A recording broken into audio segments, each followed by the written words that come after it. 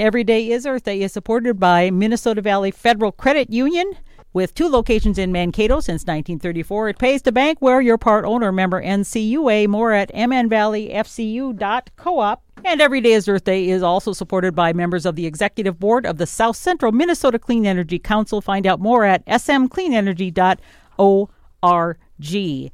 Every Day is Earth Day is supported by Minnesota Valley Federal Credit Union with 2 locations in Mankato since 1934. It pays to bank where you are part owner. Member NCUA. More at mnvalleyfcu.coop. And Every Day is Earth Day is also supported by Lee Pomeroy.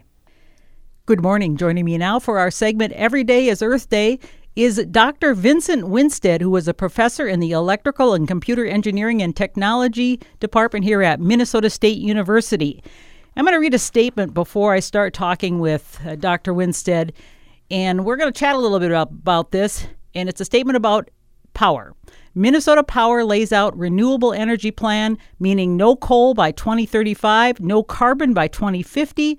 The company reached 50% renewables in December and now plans to increase that to 70% by 2030. It will be 80% carbon-free by 2035 and 100% carbon-free by 2050. Minnesota Power will be coal-free by 2035 and carbon-free by 2050. And so a big part of that plan is requiring electric utilities in Minnesota to only use carbon-free energy resources by 2040. Is this a reality? Can this happen? Dr. Winstead? It depends a little bit. So that's a kind of a complex question.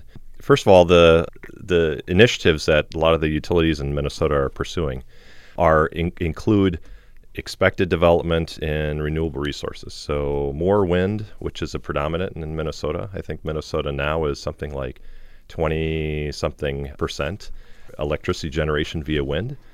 So that number is expected to increase, and with expected construction projects planned, that's expected to increase. And then solar is increasing probably about the same rate now, so it's sort of keeping up with the wind generation development projects. And those 2 sources in particular, can combine to, of course, moving towards that achieving that goal of being sort of carbon-free electricity generation.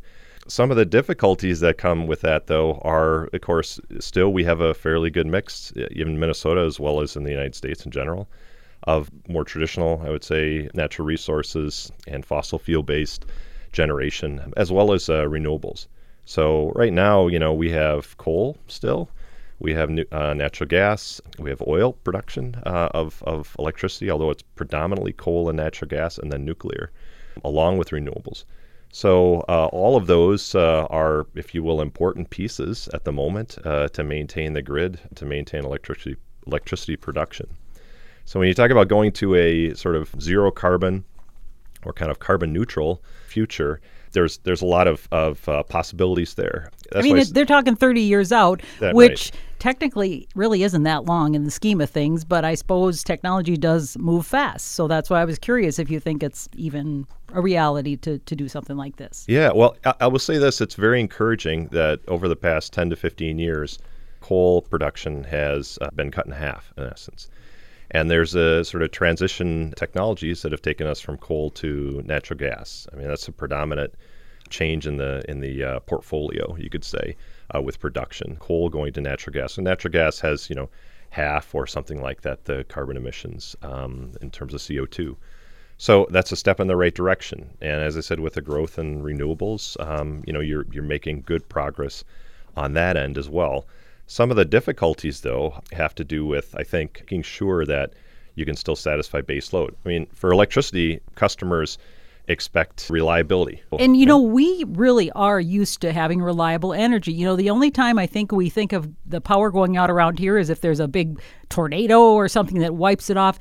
But we looked at Texas last winter when they had that big blackout, and simply all they would have needed to have done was to add insulation so they wouldn't, if it got really cold, that they wouldn't have lost the power. But they didn't want to, I guess what I understand, they didn't want to make the extra expense to do that extra step because they thought, it'll never happen to us. Well, I think in Texas, they had sufficient power. It's just it wasn't available to them right. Because of the weather situation. And, you talk about a 100-year kind of event. I've heard that quoted before. Oftentimes you don't plan for that because it can be quite expensive. Right. In Texas, you don't expect the type of weather you'd see, say, in Minnesota.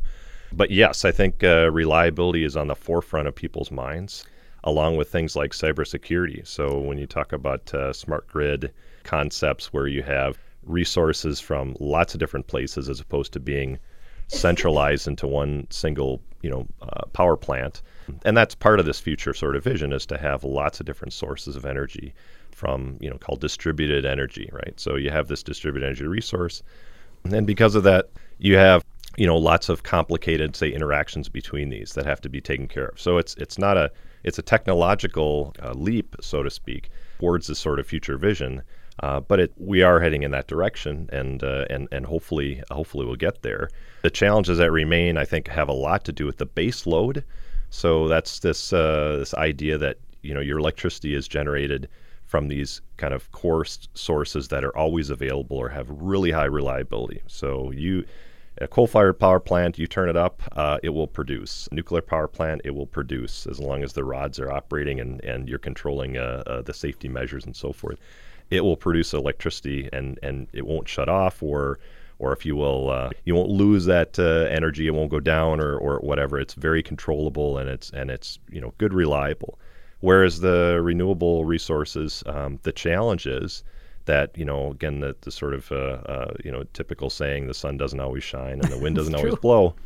So, of course, current technology moving ahead is really trying to address that with this sort of with the storage idea. So, in other words, having some way to capture that energy when it's available, and then you have a storage at the location where the energy is captured that you can then take advantage of, so that this source that seems to not be so reliable enhances its reliability or its availability. So truly the storage part of when you capture that renewable energy is the big part that we haven't been able to do. Kind of like when you talk about the electric cars, they can only go so far on that battery and then they have to be recharged. So is that something that's being worked on, is how to figure out that storage piece of it? Are you doing any work with that research? As a matter of fact, yes, we're doing some of that at Minnesota State on a small scale. But even in Minnesota, there are some sort of pilot projects, I would say, that are up and running and that are in development as well. And they're megawatt scale storage projects where they're looking at battery technology in particular, although that's not the only technology you could use for storage. But it is a nice technology because people are familiar with batteries. Batteries have relatively high efficiency. And when I say that, I mean, as you're putting energy into a battery, you're charging a battery, and then you discharge it, you lose some energy. So Right. Nothing is a sort of a perfect system. But its efficiency overall in that charge-discharge cycle is fairly high in comparison to other technologies. So it's a nice technology to use. It's a good application of this sort of storage idea. And if you could do it on a large enough scale and do it efficiently and reasonable cost, then, of course, you can realize a more reliable, as I said, available power source. The other piece, though, that's a kind of a difficulty, I guess, to get around in a sense, particularly with battery technology, is the fact that batteries don't like to be cycled that much. So again, it's a sort of not so much the reliability, but the longevity. Can you have a system that will last for, say, 20 years? People don't typically think of building a power plant and having it usable only for a decade. Right. They think of it as being usable for decades, if not longer. For example, the nuclear power plants, we have 2 of them in Minnesota now. They're extending their life, as far as I last heard, till 2050. So then they've been around for a long time, as well as many other of the sort of more traditional power plants. So longevity is an important piece, and that's also being considered in current research studies and trying to extend that longevity. What is an example of maybe something that is currently successful in storing a large amount of energy and being used for a significant amount of time? Are there any examples out there of something that has shown some promise? Yeah, so as I said, the batteries seems to be the primary focus, I guess, at the moment, mostly because it's a known technology and the storage levels, you could say, are sufficiently high, or power and energy density are sufficiently high in certain battery chemistries, such that you can take advantage of this on a reasonable scale, that is a sort of reasonable cost. Other technologies, let's say, that have been tried are things like flywheels, where you can store the energy sort of as a inertia, and it becomes mechanical energy in essence, which has very low loss. Although manufacturing this type of device can be kind of difficult because, of course, you don't want to have these friction losses, these other sort of energy losses. But people are also looking at fuel cells. Fuel cells actually have quite a lot of promise. Explain those, because don't really understand how those work. Yeah, sure. So a fuel cell, and you may have heard about fuel cells in vehicles, automotive vehicles. Maybe 15 years ago now, there was a lot of sort of interest in the automotive industry for fuel cell vehicles. These are vehicles that run on electricity, and a fuel cell is essentially, it looks kind of like a battery, except you are supplying the chemical, let's say fuel, to a fuel cell externally, as opposed to it being contained within the device itself. But not gasoline. Not gasoline. Fuel cells in automotive applications were typically running on hydrogen. And so one of the proponents, or one of the benefits, you could say, is that they were very, zero emissions essentially, except water. So that was the result. You combine hydrogen and oxygen, and then that chemical reaction generates electricity, and its exhaust is water. It's a nice technology. It's also reversible, so you can use something called electrolysis to basically take water, break it up. It's a molecule. You break it up, and then you get your constituent parts, the hydrogen and oxygen. You can store that. And then you could then recombine it later to regain that electricity back. Well, it sounds wonderful, so why don't we do it? Yeah, so good question. So fuel cells, and that's just one type of fuel cell, but many fuel cells operate on a similar principle, possibly with other types of fuels. In fact, a very popular, let's say, fuel cell type being looked at strongly today is something called a solid oxide fuel cell. Which allows you to basically do the same process but with a multitude of fuels. So it's more flexible with respect to fuels. Hydrogen is very difficult to store because it's the smallest molecule. So you end up having very difficult time, if you will, storing hydrogen over long periods of time. But in any case, the question is, why aren't we doing this? Because the technology is not exactly new. Fuel cells have been around for actually a long time. The problem is they're quite expensive components, and fuel cells are very expensive to produce. They are a little subject to weather conditions, environmental conditions, so they have to be sort of at the right environmental conditions to operate correctly, and that can be a bit of a challenge. And I think, moreover, it's mostly about the cost and about the complexity of operating a fuel cell. It's also not as efficient as a battery, I suppose, because a fuel cell maybe is 40 to 50% efficient, whereas a battery, as I was talking about earlier, is maybe closer to 75% efficient. So you'd like to increase the efficiency of a fuel cell and still have its benefits, that is, you're able to store fuel, let's say, more flexibly, and then in that sense, it doesn't have the cycling issues that a battery does. So fuel cells are being looked at very seriously, as long as we can sort of scale them up and then make them run economically. It sounds like there's a lot of good science out there, but the big thing is going to be the cost of what consumers aren't going to want to pay that much to get some of this clean energy. Cost is always an issue. I think introducing new technology always has costs, and probably costs that consumers are reluctant to dive into. A lot of people like to think about, for example, solar as a good investment and a way to protect themselves, you could say, against any kind of issues associated with availability of electricity. So that is, I have a solar array, let's say, at my house, and in that sense, I have a way to generate my own electricity and be less dependent, let's say, on the overall grid. And that's an interesting perspective to have. I think as far as cost, many times people will look at that and say, well, you can look at the individual cost of the components and the longevity, as I mentioned before, the components and replacement costs and so forth. But there are other sort of intangibles, right? So people will think about, well, what is the impact to the environment, or what's something that they're just interested in the technology, or maybe they see overall this having a long-term benefit that maybe short-term you don't necessarily realize. For example, solar installations, now cost has come down significantly, and as technology is more, if you will, accepted on small scale as well as large scale installations, things like solar installations have become a lot cheaper. Payback, I think, last I heard, is about 7 to 10 years on a typical residential scale solar array. And that's just if you're considering only the cost and not the intangibles. Right. Yeah, I do know there are people who say they've had the solar panels and they're actually getting a check now because they've got to that point of where they're getting a return now. And so good for them. But long term, I think, too, I've heard this, what are we going to do with all these solar panels that are all over the place because they're made of like plastics, I assume, and even the wind turbines and things, they've got those big metal blades. And what happens to all that stuff? Is that just going to go back and create problems for us in other ways that we don't know about yet? That's a great question. Recycling and, as you said, sort of the life cycle, the cradle to grave kind of concept with renewable energy technology is as important as any other technology. So it's definitely something to consider. It's one of the major issues with battery technology as well. What do you do with batteries that need to be recycled? Oftentimes we think about, taking our our car battery. We take it in and we get a replacement. Yeah, so, we don't even see it. So what do they do with it? Who knows? Who knows? But yeah, it is a similar concern. Solar panels you brought up, yes. So solar panels usually are warranted, for example, to 25 years, but they have degradation. And so after the 25 years, assuming that they still function, they're at a reduced functionality. Maybe they're going to be replaced or you'd want to replace them. What happens to them?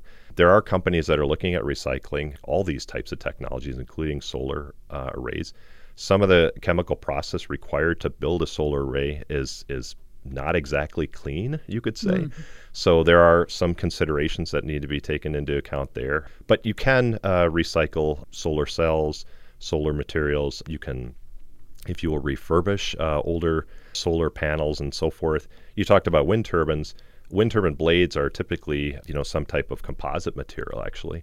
But what do you do with composite material, right? So it's not biomaterial typically. In fact, what a lot of installers are doing, for example, at an existing wind farm, they'll take the existing wind turbine, maybe they'll replace it, and then they'll bury the existing blades, you can say, and the infrastructure on site. Or if it's metallic, such as the monopole tower, then that can be recycled or that can be repurposed. A lot of the electronics can be recycled as well. But yeah, they're still struggling, I would say, a bit with that, because with composites, it's a little difficult. Although composites can even be, crushed and ground up and then reused in other applications. So, but it is definitely a consideration and something that should be taken into account, I think, as we move forward and try to introduce more of this into existing power structures. So it doesn't sound like there's a real clear-cut answer at this point. It sounds like it's a good thing to go to renewable energy, but yet we still haven't figured out a lot of those long-term consequences. As with a lot of these sort of endeavors, there's a vision, and the vision looks great, and I think many people could agree on the vision being a positive thing. But getting there takes incremental steps and, of course, careful consideration along the way. And as you said, I think lots of open questions that still need to be answered. What is it going to take to get us at a point where we're not releasing so much carbon and we aren't polluting and creating this climate change and all this? What are your thoughts on the future? I think that, for example, renewable energy, in my mind, is a good thing. Because we have this source, the sun, which provides huge amounts of energy, and very small fractions of that we're actually utilizing. So it's a sort of an untapped resource that is all around us all the time, and it's great. So why not utilize it? Why not take advantage of it?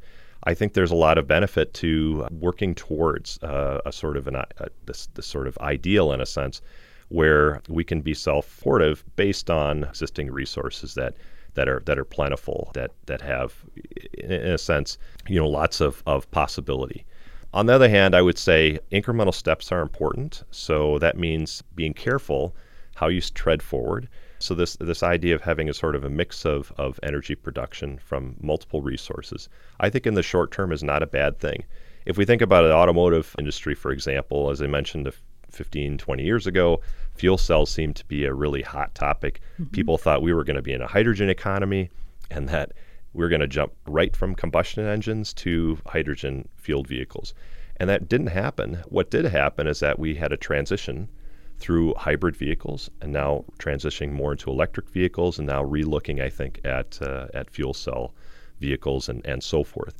So there's an incremental steps which eventually get us towards sort of a more energy independent, you could say, or more carbon neutral or carbon free type energy production.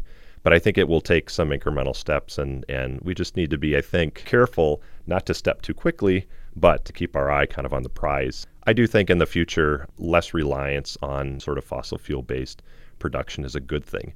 I think it helps in many different reasons, and not only the environment, but also for for the technology that we can take advantage of, and the power and the energy available around us that we can take advantage of. So I think that there's a lot of positives there, and I'm positive and very optimistic about it. I don't know if 2030, 2040, 2050 is a little optimistic, perhaps. I don't like putting dates on things necessarily, but I think as long as we're sort of moving in that direction, and people are open to the advances that can come, and I think they will come eventually. Yeah. Are we going to run out of the fossil fuels? That's a really good question. It depends, I think, on who you're talking to. I've heard different things. That's why I'm asking. Yeah. My feeling is that every time I've heard that fossil fuels are going to run out, that all of a sudden there's another untapped resource. Fracking, all of a sudden that was a thing. We found out. Yeah. The problem is, though, that sure, there may be other resources, if you will, that are untapped, but those all have consequences. Fracking has consequences. Mm-hmm. So I think, although there may be other resources available, I think it's always good to keep in mind that trying to move towards, let's say, the impactful type of energy production is going to be useful and going to be, if you will, the safest way, in a sense. Geologic issues associated with fracking, can be quite serious, and a lot of that's unknown. So again, I would say it seems like fossil fuels will be around for the time being, at least in the short term.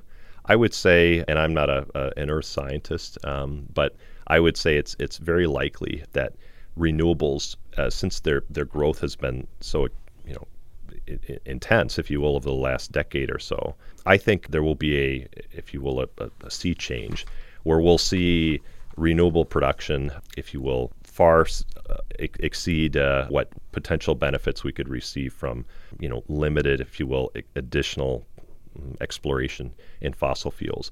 I think we're moving as a society away from that, and I think that that really is for the better. So we'll see what happens. I think there's a place for fossil fuels in the near term, but I think in the future, renewables is really the future. So what are some simple steps we can take as individuals or groups, businesses, whatever, to maybe get toward this goal that we're working toward, to be lower emissions and greener?